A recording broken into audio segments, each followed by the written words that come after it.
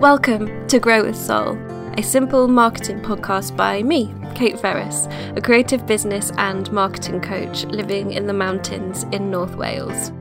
Grow with Soul is for creatives who either have their own business or who dream of having their own business and who want to grow slowly, sustainably and soulfully in their work and in their life. So welcome. I'm so glad you're here.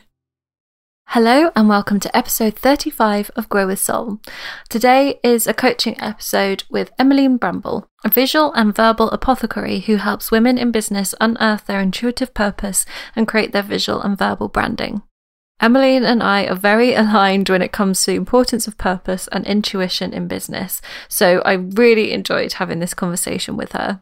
We talk about how she came to find her own purpose and then dive into communicating that purpose through the offerings that you design, the copy you write, and we also dig into how to include your personal story in a resonant way, how to launch new service offerings, and the mentality of starting something new.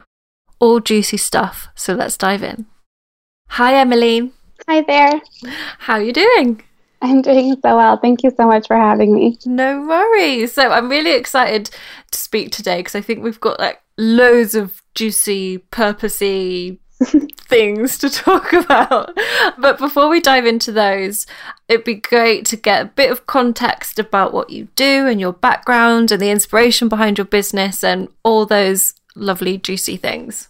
Absolutely. Loaded question. So I define myself as a verbal and visual apothecary, which is a term that I coined out of another term I actually stumbled upon while I was setting up my business, which is referred to as the cunning folk.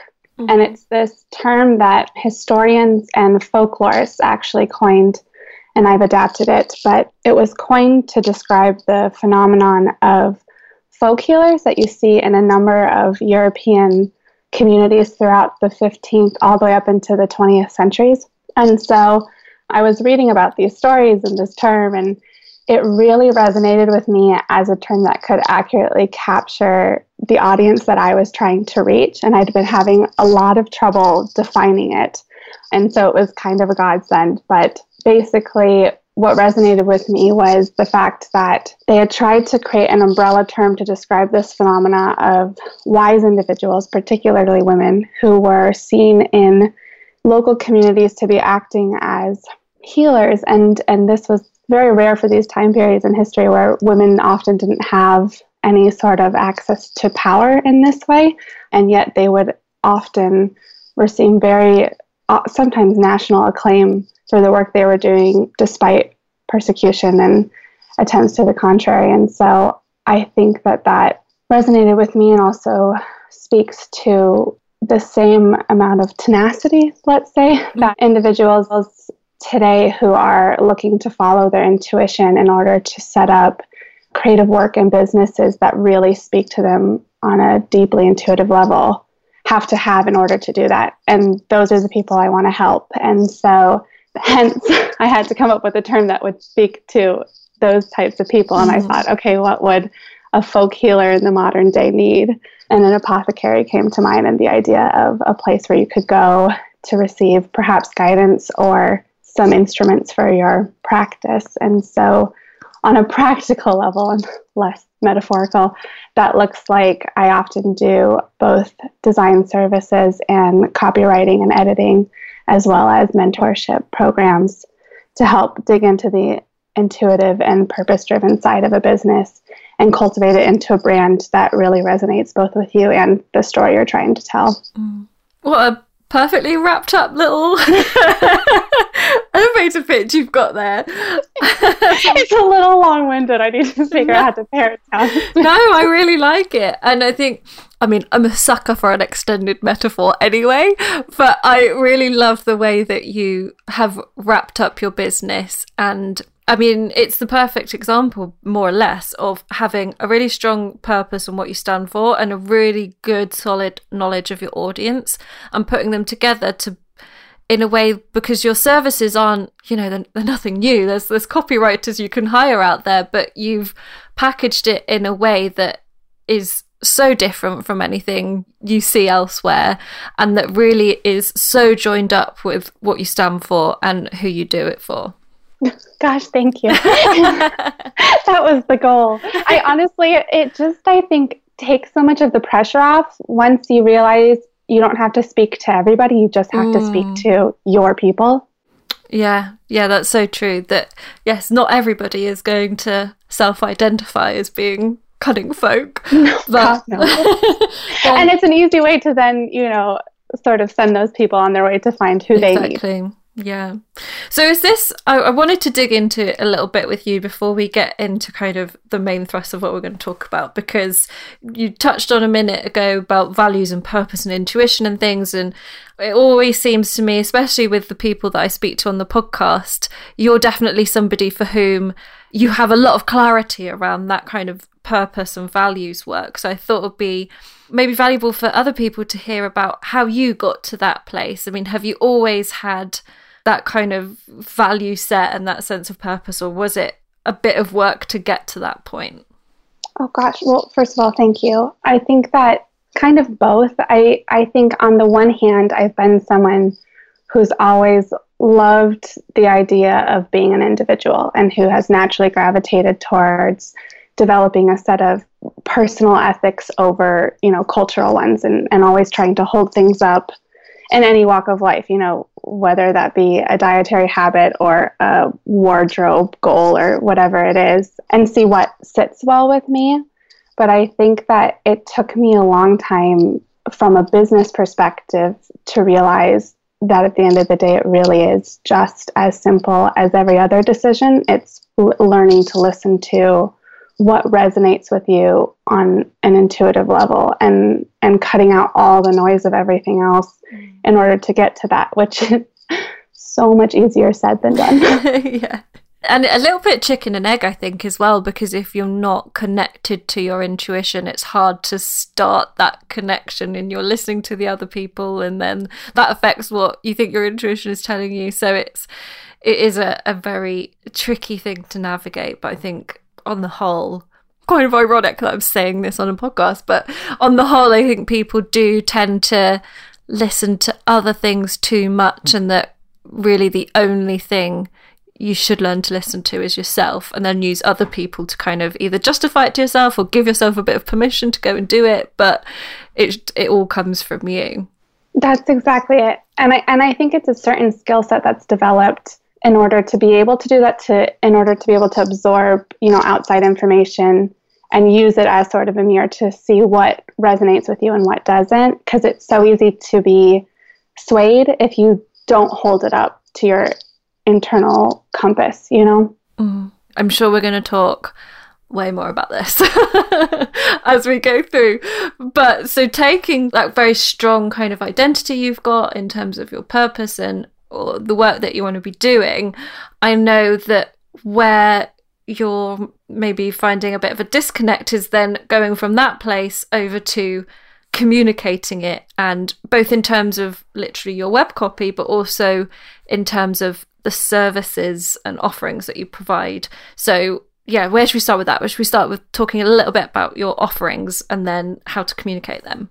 Gosh, yeah, I think that for me, it's so easy to have something on paper of what you want to do, like the big term goal. And maybe for me, I'm more of a big picture in this sense, but I just love to hear, your perspective on translating that in a digestible format, that you don't get so bogged down in the details or in the purpose that it's distracting from what the actual practical service is, but that there's also enough of the purpose woven into it to be impactful. Yeah, and I think it's, I don't want to overuse the word purpose too much, but there's almost like two different types of purpose you need when you're thinking about the offering side of things, because you've got your big kind of brand / personal purpose, which is why you're doing this whole thing anyway. But then each individual offering needs to have its own, it needs to have a point. and they all need to join up together. So rather than just coming up with an offering because it sounds good or it's really, really linked to your main purpose, if that individual offering doesn't have a purpose in terms of like who it's for or where it sits in the rest of what you offer, it's going to fall down because it's not got its own kind of direction. It's just kind of there as this little bit of proof that you're walking your talk, but it's not actually doing anything from a business point of view. So it's kind of really joining up the more, what some might call the more woo aspects of what you stand for with actually the kind of hard making money business aspects of it as well. Yeah. So well, maybe it'd be useful actually to give an example from my own business, because that was something that I found was with my group coaching program, that it was very, very linked to my purpose about helping people to grow a soul and to set up a business that gave them freedom and take their idea and run with it and be really purposeful. But the way that it turned out, if the point of it was to help people who were right at the beginning of their journey, it was actually a bit too intense in terms of the time people would have to put into it, and a bit too expensive for people who are just starting out, who don't have a lot of spare money to be spending on this little burgeoning business. So that's where the purpose of the offering got lost within the bigger purpose of the business. So what I'm doing now is I'm shifting that into being a more entry-level e-course, which is going to be much more accessible for people, because then it's going to fulfill its purpose as an offering as well as fulfilling the purpose of the business. So that makes sense. Oh my gosh, yeah. No, and that's really clever. And it actually, it speaks to something I've been struggling with, which is the same thing of similarly, people are often, a lot of the incoming inquiries I'm getting from potential clients are people who are at the start of their journey. Mm-hmm. And so they are looking for branding assistance, particularly design assistance, but because they're in such the beginning stages of planning, they don't have like the financial resource yet to be able to afford that service. And so, and then I always have a lot of guilt around it, of not being sure how to navigate, making sure that I'm charging enough to sustain my business, but still that it's affordable enough for the right people. And so I actually just a few weeks ago developed a business plan, which was honestly the product of needing it myself. And it was purely a personal project to begin with. Mm-hmm. But then I realized, okay, wait, this is a lot of the questions people have been writing to me about. This might be useful. And so I've been trying to kind of guide people more towards that at the beginning, and thinking about sort of realigning my design services to the clients who are a bit further down the road, because mm-hmm. I've been recently doing more projects which are specific to, say, like a writing retreat workbook is something I'm working on right now, or a book launch poster and that sort of thing, where it's a one-off that I can come in and help align the vision of the overall business with the specific product or item, but it's not starting from ground zero when maybe there is still a lot to be figured out. Mm-hmm. Does that make sense? Yeah, it does. It's a really tricky thing, that balance of accessibility versus doing the work you want to do and getting rightfully paid for the work that you're doing, and not kind of devaluing yourself in the process. So you've kind of come to a similar but different compromise as I have, which is to slightly shift the audience, so to understand that actually the best kind of junction of your work, in terms of the work that fills you up and the work that gets you paid, is with people who are maybe reevaluating their brand, but they're already in it and it's not brand new big scary investment for them. And then to rethink what you can do for those people who are at the beginning, if that is still a place that you feel you want to add value, but just to do it on a more accessible level. That's exactly it. And I've recently been getting a lot of inquiries about particularly like coaching calls, where it's more, face-to-face conversation. And I'm trying to build out these services that I'm planning on launching mid-spring that are more targeted, that they can speak to that audience of people who are at the very beginning of their journey and help them dive into what they want their brand to accomplish and maybe the things they need to be thinking about to get there, but isn't such a big investment then that it's overwhelming for starting out. Because when you're starting out, there are a million things to think about. And so to put so much time and so much of an investment into one section of it, while I'd argue it's an important section, can also, I don't want it to have accidentally the opposite effect of being discouraging. Well, how do you feel about doing the coaching calls and the new services and things? Because this is, again, another area where it's tricky to get the balance right. Whereas, yes, if you've got an audience there and they're asking for something, then that feels like a pretty quick win. But then what we so often do is forget to factor in our own fulfillment within that, and then we can end up going down a road doing this work that actually we're like, oh, I hate this. Wait a minute. Yeah, I actually had a long journaling session precisely about that, because I was like, this is slightly off of where I was originally planning on going with my business, and I was worried I was taking it in the wrong direction. But I realized actually I was feeling more of a misalignment with, so normally, at least in my experience and exposure to this, I've been doing graphic design for quite a few years now, and one of the very hand-in-hand skill sets that comes with that is web design. And so originally when I was starting my business, I figured that's where I'd expand into. I'd start off with brand design and graphic design and move into then web development and web design. And I recently took on a few projects which went well and they were lovely and I enjoyed the process, but I realized it just wasn't me.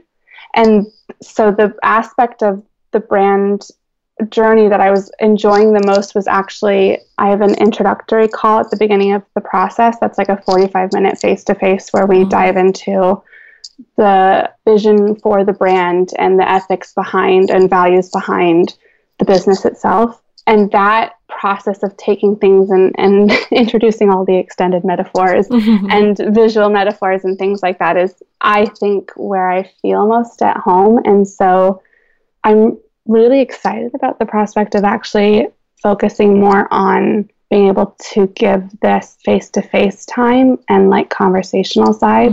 But I do struggle with feeling underqualified because it's not something that you can hold up and say, oh, I have a degree in coaching, whereas I do have a degree in design, and so that feels like a safety net in some way. Yeah, I'm going to come back to that because that's such a big one. But I think that what you've done is the most you can do to safeguard yourself in terms of looking at the work you currently do and identifying and pinpointing the specific elements that you enjoy and that fill you up and kind of using that. And obviously you can't know until you've got a load of calls in your pocket whether actually that is that, whether you like doing it that much. But I think you've done as much as you can at that point. And I think it's also important to think about who you want to be for people, because actually if you were to think about that and be like, I want to be the one who does the design work, then that might not have been resonant as much. Whereas if you think, I want to be the one who can help them come up with the ideas, well, then that fits a little bit easier. So that's just another kind of way into thinking about it. But in terms of the imposter syndrome stuff, that's very natural. And I always think that as long as you don't promise to be anything that you're not, that's the main thing. So you're not promising to be able to coach them in the way a trained coach would, where it's all about kind of helping them come to the answers. It's much more of a almost consultative process where it's just because you happen to be on a call and you're kind of helping them come up with ideas. It's a lot more kind of practical and more mentoring. So if the title coaching feels off to you, then you can always call it mentoring. And that's something that I've always done when I've started working with people, is I've always been very clear that the process isn't a coachy process. It's one about, we'll have conversations about business and I'll throw some ideas in and you can ask me some things. And so it's really setting that expectation right from the beginning of, it's not this, it is that, Yeah. That's okay. It's so funny. I currently have it on my site as mentorship. Yeah. For exactly that reason. So that's really good to hear. And I do love the idea of making sure you are setting the right expectations and then being able to fulfill them. Yeah. And that's such a key thing. And what you can almost do is on your kind of sales page is literally bullet point it out of, this is what this is not what this is. And I've done that in courses and things as well, to say, like, if you are expecting to, I don't know, have a whole load of technical know-how by the end of it, that's not what's going to happen, because this course is, I'm not going to teach you how to code. But to be very specific about things like that, so that people can go in really informed, and again, like you do with your whole purpose and the whole way you communicate generally, allow them to self-select, because you can trust people to know what's right for them and what isn't. Yeah. I'd actually be curious to hear your thoughts on this. I've seen some people are introducing this application side of things, where instead of writing an inquiry for potential work, you have to apply to be a client. And I'd love to know what you think about that. Yeah, I think unless, you're getting so many inquiries, you need a way to sift through them. I don't know, the application thing feels like a bit of an ego trip. Okay, that's how I feel. And I don't want to say that or discourage anyone who feels like that's what they need to do. And maybe this is the imposter syndrome, but like, I don't feel like people should have to apply to work with me. Yeah. I mean, and especially when you're starting out with a new service or a new offering, you want to remove as many barriers to somebody getting in touch with you as possible. And having this form that feels really like a commitment, and it just feels like a barrier to entry. I mean, like I said, if you're getting loads of different inquiries, or you've got a very specific set of circumstances that somebody needs to fulfill in order to work with you, then an application form might be something that works. But for me, it just feels, like a barrier to entry. And as this is something new that you're starting out, what you don't want to do is be putting up barriers. And especially when, I think with your mentoring, it's for people who are starting out a little bit more, those barriers feel a lot bigger anyway. Like, even just saying out loud, I'm going to be mentored for my business, and which isn't even a business, I don't even having to go through an application form process to kind of justify yourself to somebody is going to be like a huge mental block for people, I think. Well, and I just think on my end of things, I could never ever send a rejection letter. Like, that's just not something I could feasibly do. I would never feel comfortable doing that. But I'm so glad to hear that, because I've been seeing them pop up all over the place, and I was like, is this something I'm completely misinterpreting? It's that intuition again as well. If you don't feel like it's going to help your process, your kind of back end process, then there's no reason for you to do it. It doesn't matter if other people are doing it. No. Yeah.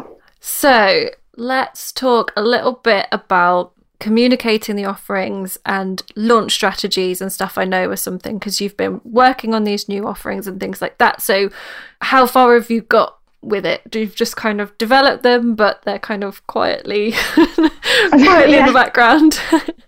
And this is so my MO. It's a miracle I've had consistent clients since starting my business, because I am terrible with launching. Like, I just sort of quietly update my website and then don't say anything anywhere else.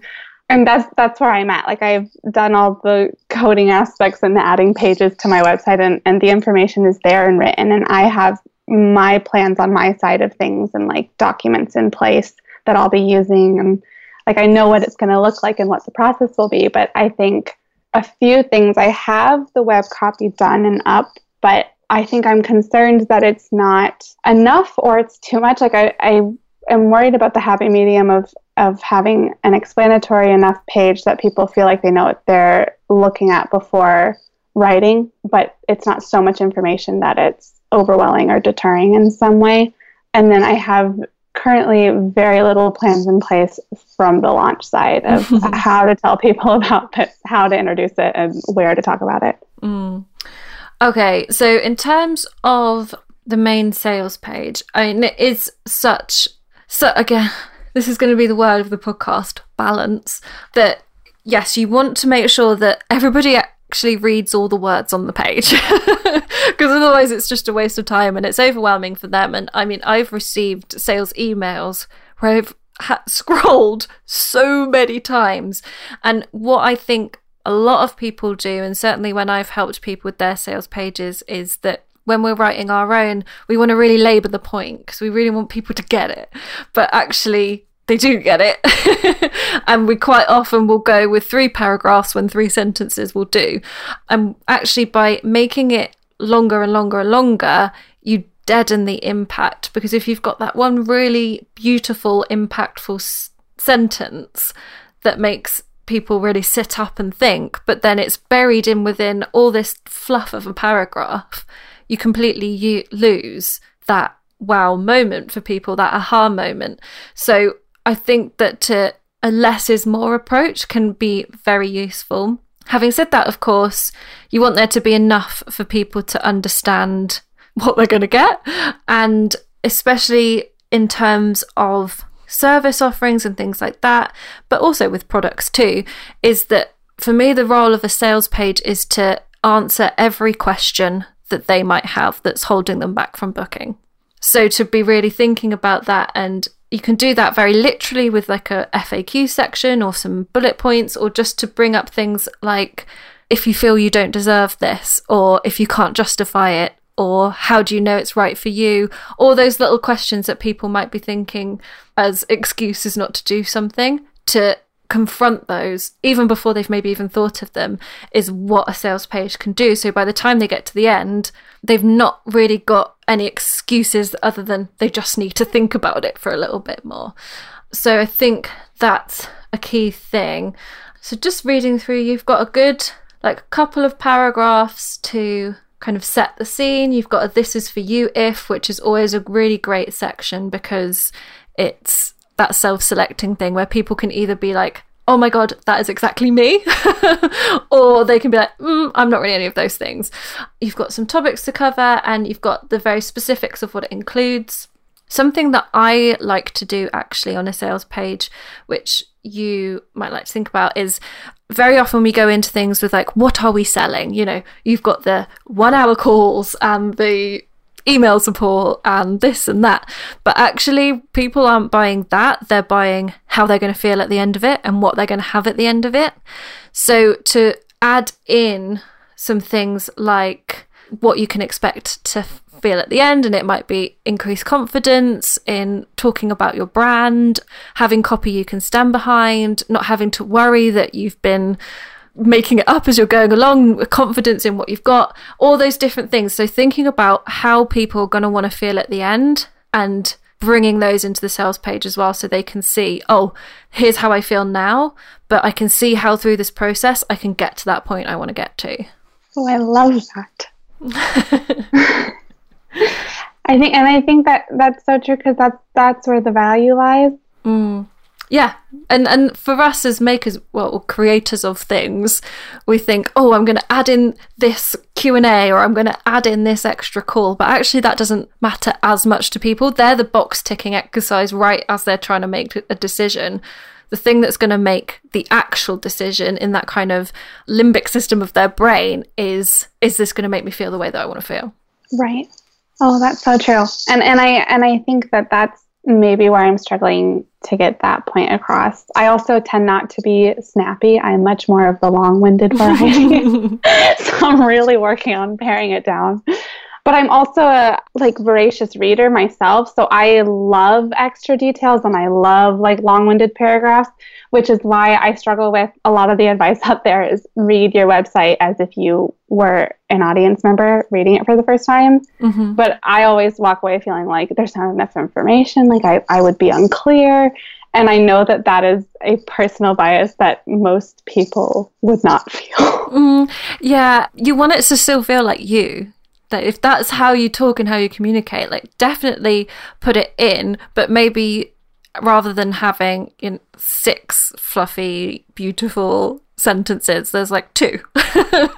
And you do have to be a little bit conscious of online reading. So people are likely on their phone. There's only so many scrolls, but formatting can do a world of wonders if you've got really short paragraphs that you're using it with. And I think as well to pull out things. So if you've got a sentence that is like your favorite one that feels so beautiful and feels really representative and what people need to know, just pulling it out in bold or in a different format can be really helpful. But yeah, so I think formatting can go a long way, and it's, yes, sounding like you, but also getting the point across. So yeah, and that is a little bit of trial and error. And so putting something down, leaving it for a bit, and then coming back to it, that's always helpful, because, as I say, it's much harder to kill off those beautiful sentences when you've just written them, whereas if you come back to it a week later, you can be like, that is a really lovely sentence, but it's not actually doing a job for me here. Have you heard the phrase killing your darling? Yes. All I can think about, and I struggle with it so much. Like, I'm aware that it's a problem, but I think as well, something that Hummer talked about, who I did a podcast episode with, which I'll link in the show notes for anybody listening, about writing creatively. She keeps a document of beautiful words. So she has like a Google Doc where anything that she's cut out of something that she can't use somewhere, she just puts it in this document, so it's not lost forever. They're kept there, and anytime she wants some inspiration or to dip into those things, she can go through her beautiful words and use them somewhere else. That's really smart. I tend to like write things out ahead of time, like general, my value system or the purpose or the narrative of the brand, which might not ever make it into the website itself, but just having it somewhere that I can reference it and remind myself of what the mission is, what the vision is before I write something, also can help me pare it down or summarize it better. I think that's really useful for this kind of exercise as well, is to think about what is the point of this page, and to kind of lose your own kind of, for want of a better word, ego out of it, and you wanting to like put all this beautiful flowery language in there, but does that serve the purpose of this page? Am I setting this page up to work as best as it can, or am I setting it up to not be as effective as possible? And so to come at it with that of like, the point of this page is to explain to people and help them see how I can help them, and make sure that everything kind of lives up to that benchmark.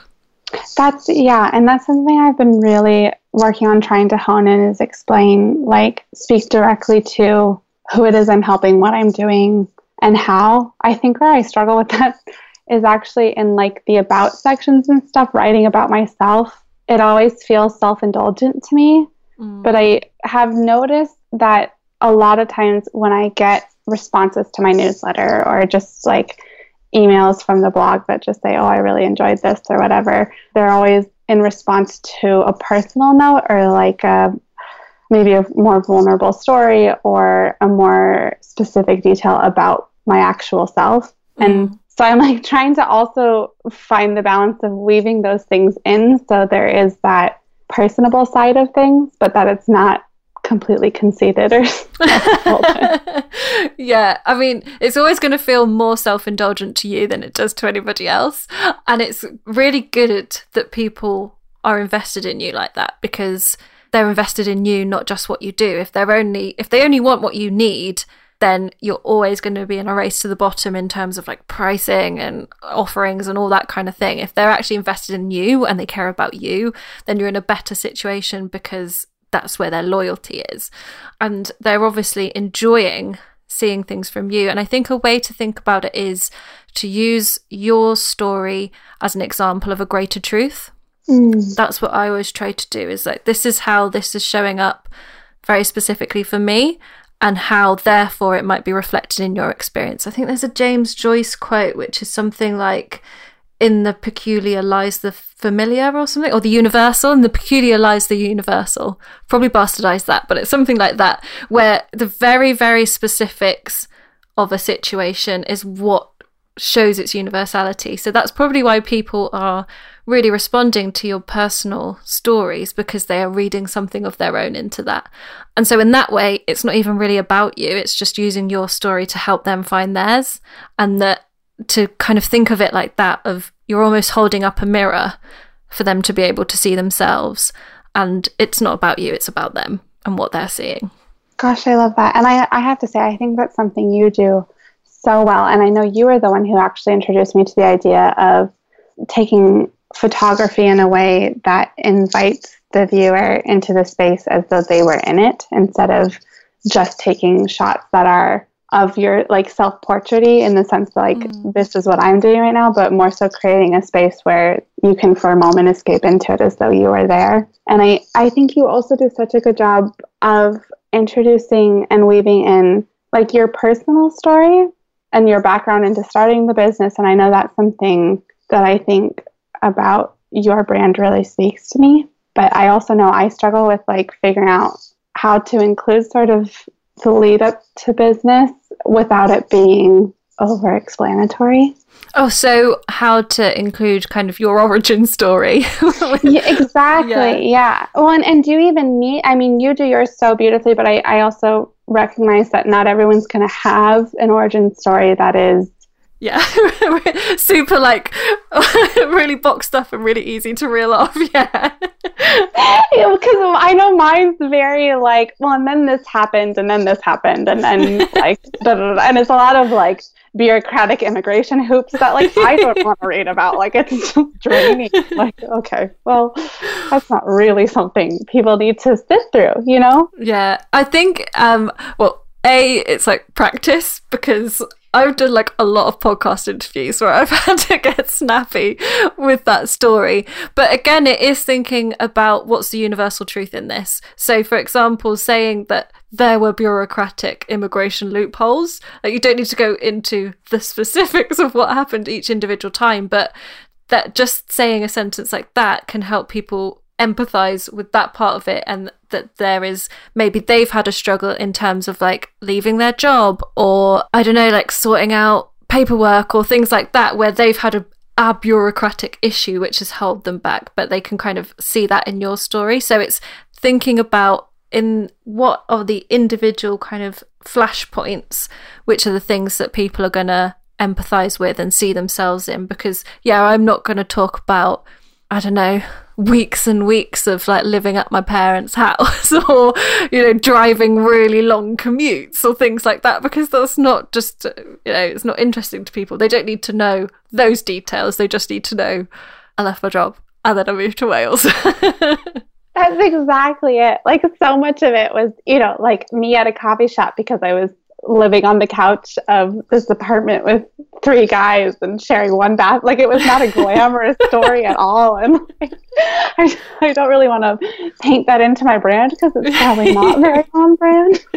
Yeah, or even using it as what you were dreaming of in those moments. Of, you know, every time I had to go and work in a coffee shop, I was dreaming of having my own space, and that's what drove me to get to where I am now, for example. So using it as a bridge to something else. Yeah, that's very true. And there was definitely, I mean, so much of the working at the coffee shop was, oh my gosh, I would love if every day looked like this. You know, like if I could be doing my work from some local cafe or something like that. Yeah, exactly. So it's just looking that little bit further of like, what's the story in this? It's all stories. That's why people are interested in what your personal stuff, because they're just interested in other humans and they're interested in stories. That's what separates us as a species, is that we tell stories. So anything, little things that it's kind of like, yes, the fact is I was working in a coffee shop, but then I was daydreaming about this and it really motivated me to do that, and now I've got to this point, and just build a story around the fact. And it can be like the tiniest little story, but that's the thing that's going to get people in. Yeah. Well, and I think that's so much of where the value comes in. I mean, the reason I do brand design is because it took me leaving the corporate world to realize all a brand is a story. And if it's told in a way that is uplifting or vulnerable or impactful, it creates value in the world. Like, I think that's the best thing we can give each other, is sharing our stories. Yeah. Oh, that's so good. And you're so right. It's like in the corporate world and just general world, everything about branding gets so over complicated about this color and that color, and it's like, it's just a story. Just tell the story you want to tell. Well, and I think it's like with branding, there's so much to be found in the details. Like, you could go on for ages about color theory and all of its impact and its language. But the problem with the corporate world is that's all that's focused on. And it's never, let's take a step back and like you were saying, what's the universal truth here? What's the bigger picture we're trying to communicate? It's just, well, which of these are most effective and which will grab people? And that's not what interests me. Like, it's not the fast figures kind of thing. It's the side of it that's how can we use visual elements and words to intuitively speak to people on a level that's deeper than just articulation. Let's talk a little bit about launching as well, because that was a big thing. So I feel with launching, there's like two different products. You've got your kind of evergreen products, which are always for sale. And then you've got your open and closed cart, which is generally things like courses where you run them for a specific period, so people can't be buying them the whole time. And so actually your mentoring and things is pretty evergreen, isn't it? It's not like people can only sign up for a certain amount of time each year. So with those kind of things, they don't need as much of a launch energy, because with open closed cart, you need all the energy to be really concentrated in a certain period of time, because that's when people can buy it. Whereas with evergreen products, you want a slow burn, because you don't want a huge kind of fireworks of launching and then you get booked out and overwhelmed and you've got a waiting list and it's all really stressful. And also you want to be able to maintain that amount of marketing energy that you're putting out there. And so actually to try and get a couple of clients, settle yourself into it, especially because this is something new, and kind of settle yourself into it, build your own confidence up, get some testimonials in at the same time, all those kind of things, and to slowly build towards it. So for things like a new offering, I don't think it needs a big razzmatazz of launching. It's more a kind of, yes, make sure that people actually know it's there, so mention it publicly a few times like on Instagram and in your mailing list and all that kind of thing. But especially for something like mentoring, it's a very considered purchase. It's not like £100 course where that's still considered purchase, but it's not as much as I'm going to work with someone for 6 months on my brand, Right. So it's not going to be the case that you can send an email and you're going to get a whole load of bookings. You've got to start the process, I think, is more what you're looking at here, is that you've got to introduce the idea and then continue to kind of model it and show what it's going to be like, and continue to address those questions that people have got in their heads throughout your marketing, throughout your content, so that people can get used to the idea that this is something that they can get from you. And then I'm assuming also alongside that, creating content like blog articles and the like that coincide with it, in a sense that they are also focused on a similar goal, maybe at a smaller level, and can showcase both expertise, but also, and kind of build that trust. Yeah, absolutely. And that's something, so especially where in a sales page you might be wanting to go a bit overboard on talking about, I don't know, giving yourself permission to do personal development, for example. That's something that is a question that people might have in their head, like, do I deserve this? That's something that can live in a blog post and that you can link to from the sales page as well. But you can really go into that in a blog post and use it over and over again, whether you keep putting it in your mailing list or you just revive it on Instagram a few months after you first post it, just to keep reminding people of those points. And then, yeah, equally, you can talk about more kind of how-to style content or things like that that can show your expertise. So with something like this, which is a kind of more premium offering and where people need to work with you really closely, it's about them getting to know you, building that trust, and that trust has to happen over time. So it's not something that can be like, ta-da, bye from me. It has to be a considered, consistent part of your marketing strategy going forward to build trust, help people get to know you, and model what the experience is going to be like. So when you say help people get to know me, is that just through, showing up, or is there like specific strategies or methods to put myself out there? Yeah, it really depends on you as an individual and how you're going to show up for them as a coach/mentor, because you don't want to be, I don't know, showing up all kind of jolly and razzmatazzy if actually you're going to be a lot more thoughtful and intentional through the process. So it's more about getting people to know that how they're going to feel when they work with you. So for some people, that might be going on to lives and talking about things and all those kind of things. For other people, it's things like blog posts just showing how you think, because that's what people are buying into in a lot of ways as well. And it's really just getting to a place where you can show people what it'd be like to have a conversation with you, because that's what they've got to feel that they can do. You know, month after month, they've got to feel like they can be comfortable having a conversation with you. So that can be through all your different types of channels. It can be doing podcast interviews like this. It can be blog posts, getting on stories, or if that's just not how you feel that you're going to best show up in the world, then it's doing it through your written words instead. What I'll say is that when I started coaching, I didn't have podcasts or things like that. It was all done through my blog and my Instagram, to build that feeling that people could talk to me. I gotcha. So it's not about making people be a best friend and to show up all jolly, or even to share your deepest, darkest thoughts. Like it's always thinking about how you are in that relation to that other person and what that other person needs to see from you to get to a point where they can trust you. So it's just, how can I build trust? How can I show what it's like to work with me?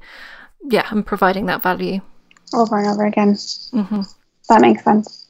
And I think there are lots of platforms to do that. I mean, I struggle with Instagram because I'm not good at like consistently posting, and I love the written side of it, which might say something about me.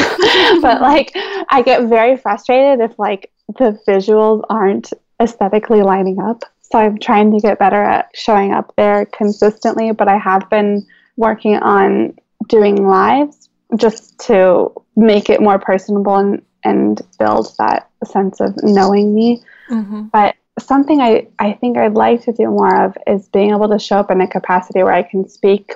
So maybe, and I'm sorry, I said lives, I meant stories. Okay. Sorry, because what I'm going to say is maybe moving more into doing lives where there can be kind of that reciprocation of people being able to ask questions and that sort of thing. Mm-hmm. Yeah, I think that'd be really, I mean, some people, the idea of doing a live feels horrendous. Personally, I much prefer doing a live. I feel a lot more in control, actually, which I know some people, it feels like a massive loss of control, but it's just, it feels like a really good place for me. So have you done one before? I did one of my first ones, actually, a few weeks ago. I was celebrating like the 1-year anniversary of my business, and it was so rewarding because people were so kind and genuinely had really engaging questions that I was excited to talk about. And I was very concerned that it was going to be just me like kind of rambling on about things that weren't really helpful. And I worry with Instagram too, because I mean, the stories themselves are a 15-second cap. And even though sometimes if there's 4 in a row, it's only a minute, but you get the impression that it's longer and you kind of swipe past. So I was worried people wouldn't want to sit through a live. But they did. Yeah, I know. It's funny, isn't it? I always think that with lives, you can go 2 ways with them. Again, depending on how you feel about them, you can either just like show up and just deal with it while it's there, or I tend to kind of advertise them a few days beforehand, just say going live at this time on this day, so that people know to turn up. But I always have like some notes of some questions that I've just made up before people kind of get warmed up into actually asking anything. But yeah, I always get way more watches of the replay than I do of people actually there live. And I've also started adding them to IGTV. It doesn't always work. It's so glitchy, IGTV. But when I can, I also add them there so that people can continue to watch them after the 24 hours is up.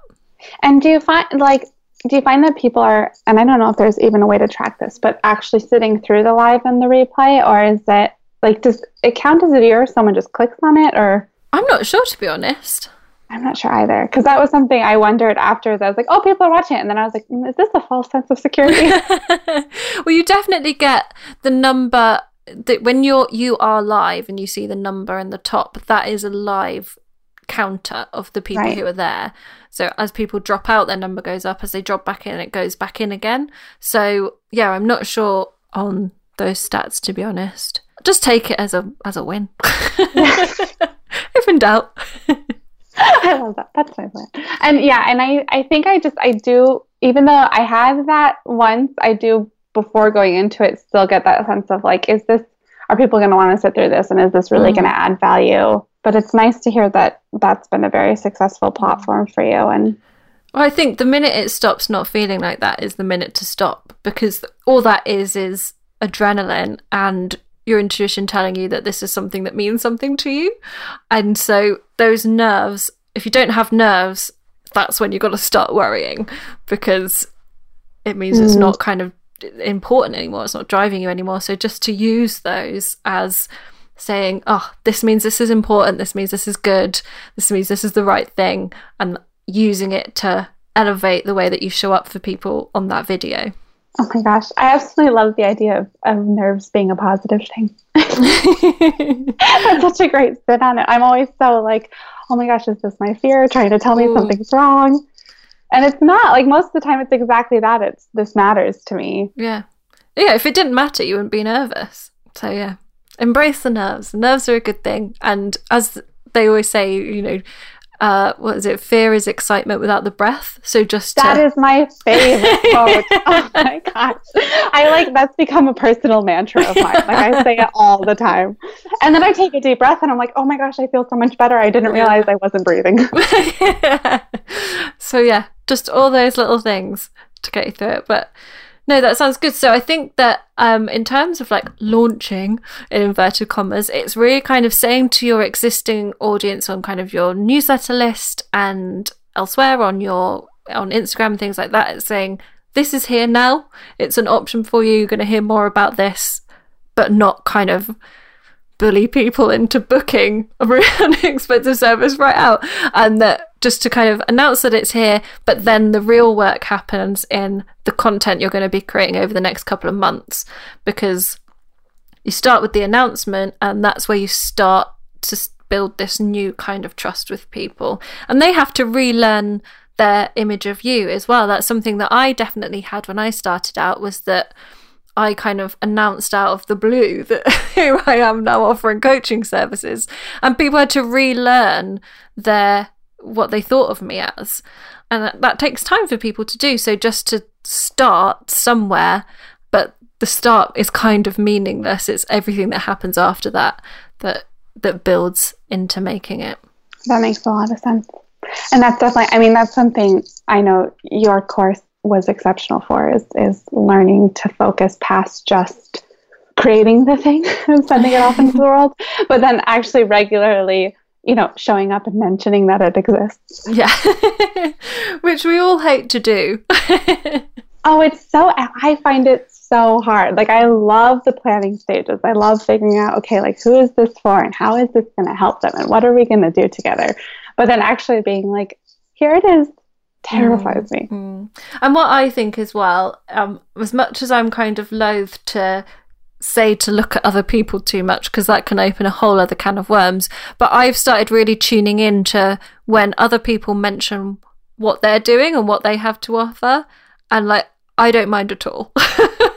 It feels so natural for them to be talking about it, and I think I've definitely got to a place where I've overthought it and been like, how can I wrap this up in loads and loads of value, whereas actually that's kind of unnecessary. Just to say, here's a thing you're probably going to really like is enough. which speaks to your desire to be of value, which is it comes from a good place. Exactly. It's just too good of a place. And it might even be a little bit of accidental, on purpose self-sabotage. So that's the thing to do, is to kind of, anytime that you see somebody else selling their thing, just to be like, well, I'm not disgusted right now, so maybe people aren't going to be feeling that about me, and it's okay just to say it as it is. Well, these are all the quotes now about, you know, all the thoughts you have about worrying about what they, in quotations, will think are completely inaccurate, because no one's thinking about you. And like, not in a cruel way, but in a liberating way. Like, you are not what other people are concerned about, because they're all busy having their own, you know, possibly self-sabotaging thoughts about themselves. Exactly. And they're only looking at you to see what's in it for them. So by saying, oh, I've got this new offering, or I'm doing a live, or I'm doing a free workshop, or whatever it is, it's like, oh, good, there's something in that for me, rather than, oh, look at this woman talking about herself again. Oh, it's so true. It's so funny when you voice it, like the anxiety, it's so not founded on anything real, and you know it. Yeah, but it's so real. It feels so real. Yeah, it feels so real. And it's gathering together a toolbox of experiences that you can use, that when you are having those feelings, that you can pull out one of those experiences from the box and be like, well, that wasn't true in this case, and it wasn't true in that case, and it wasn't true in this case either, so maybe it's just not true. Maybe. I've made this up again. But, well, I could literally talk to you all afternoon, but we are going to have to wrap up before this becomes the longest episode ever. So the last question, which is the question I ask everybody, is how do you grow a soul in your work and life?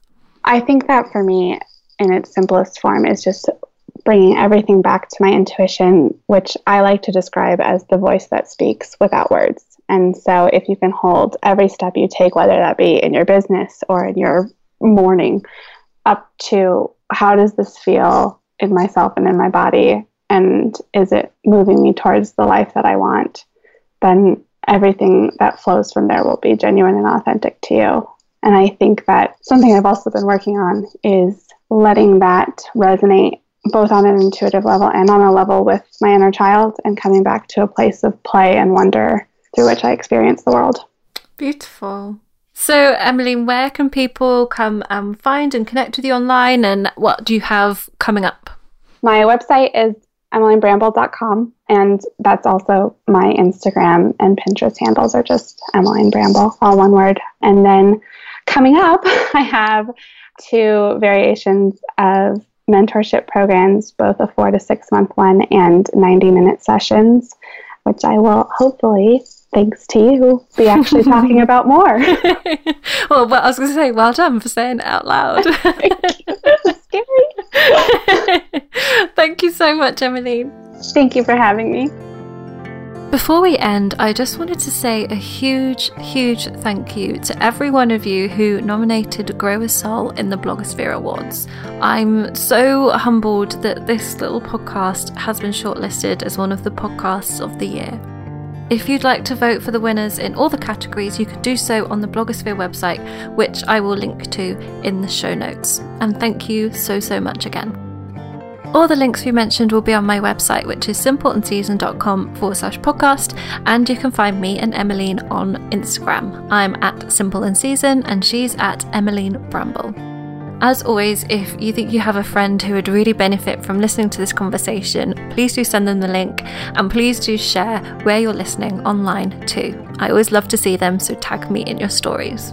And until next time, I hope you grow a soul.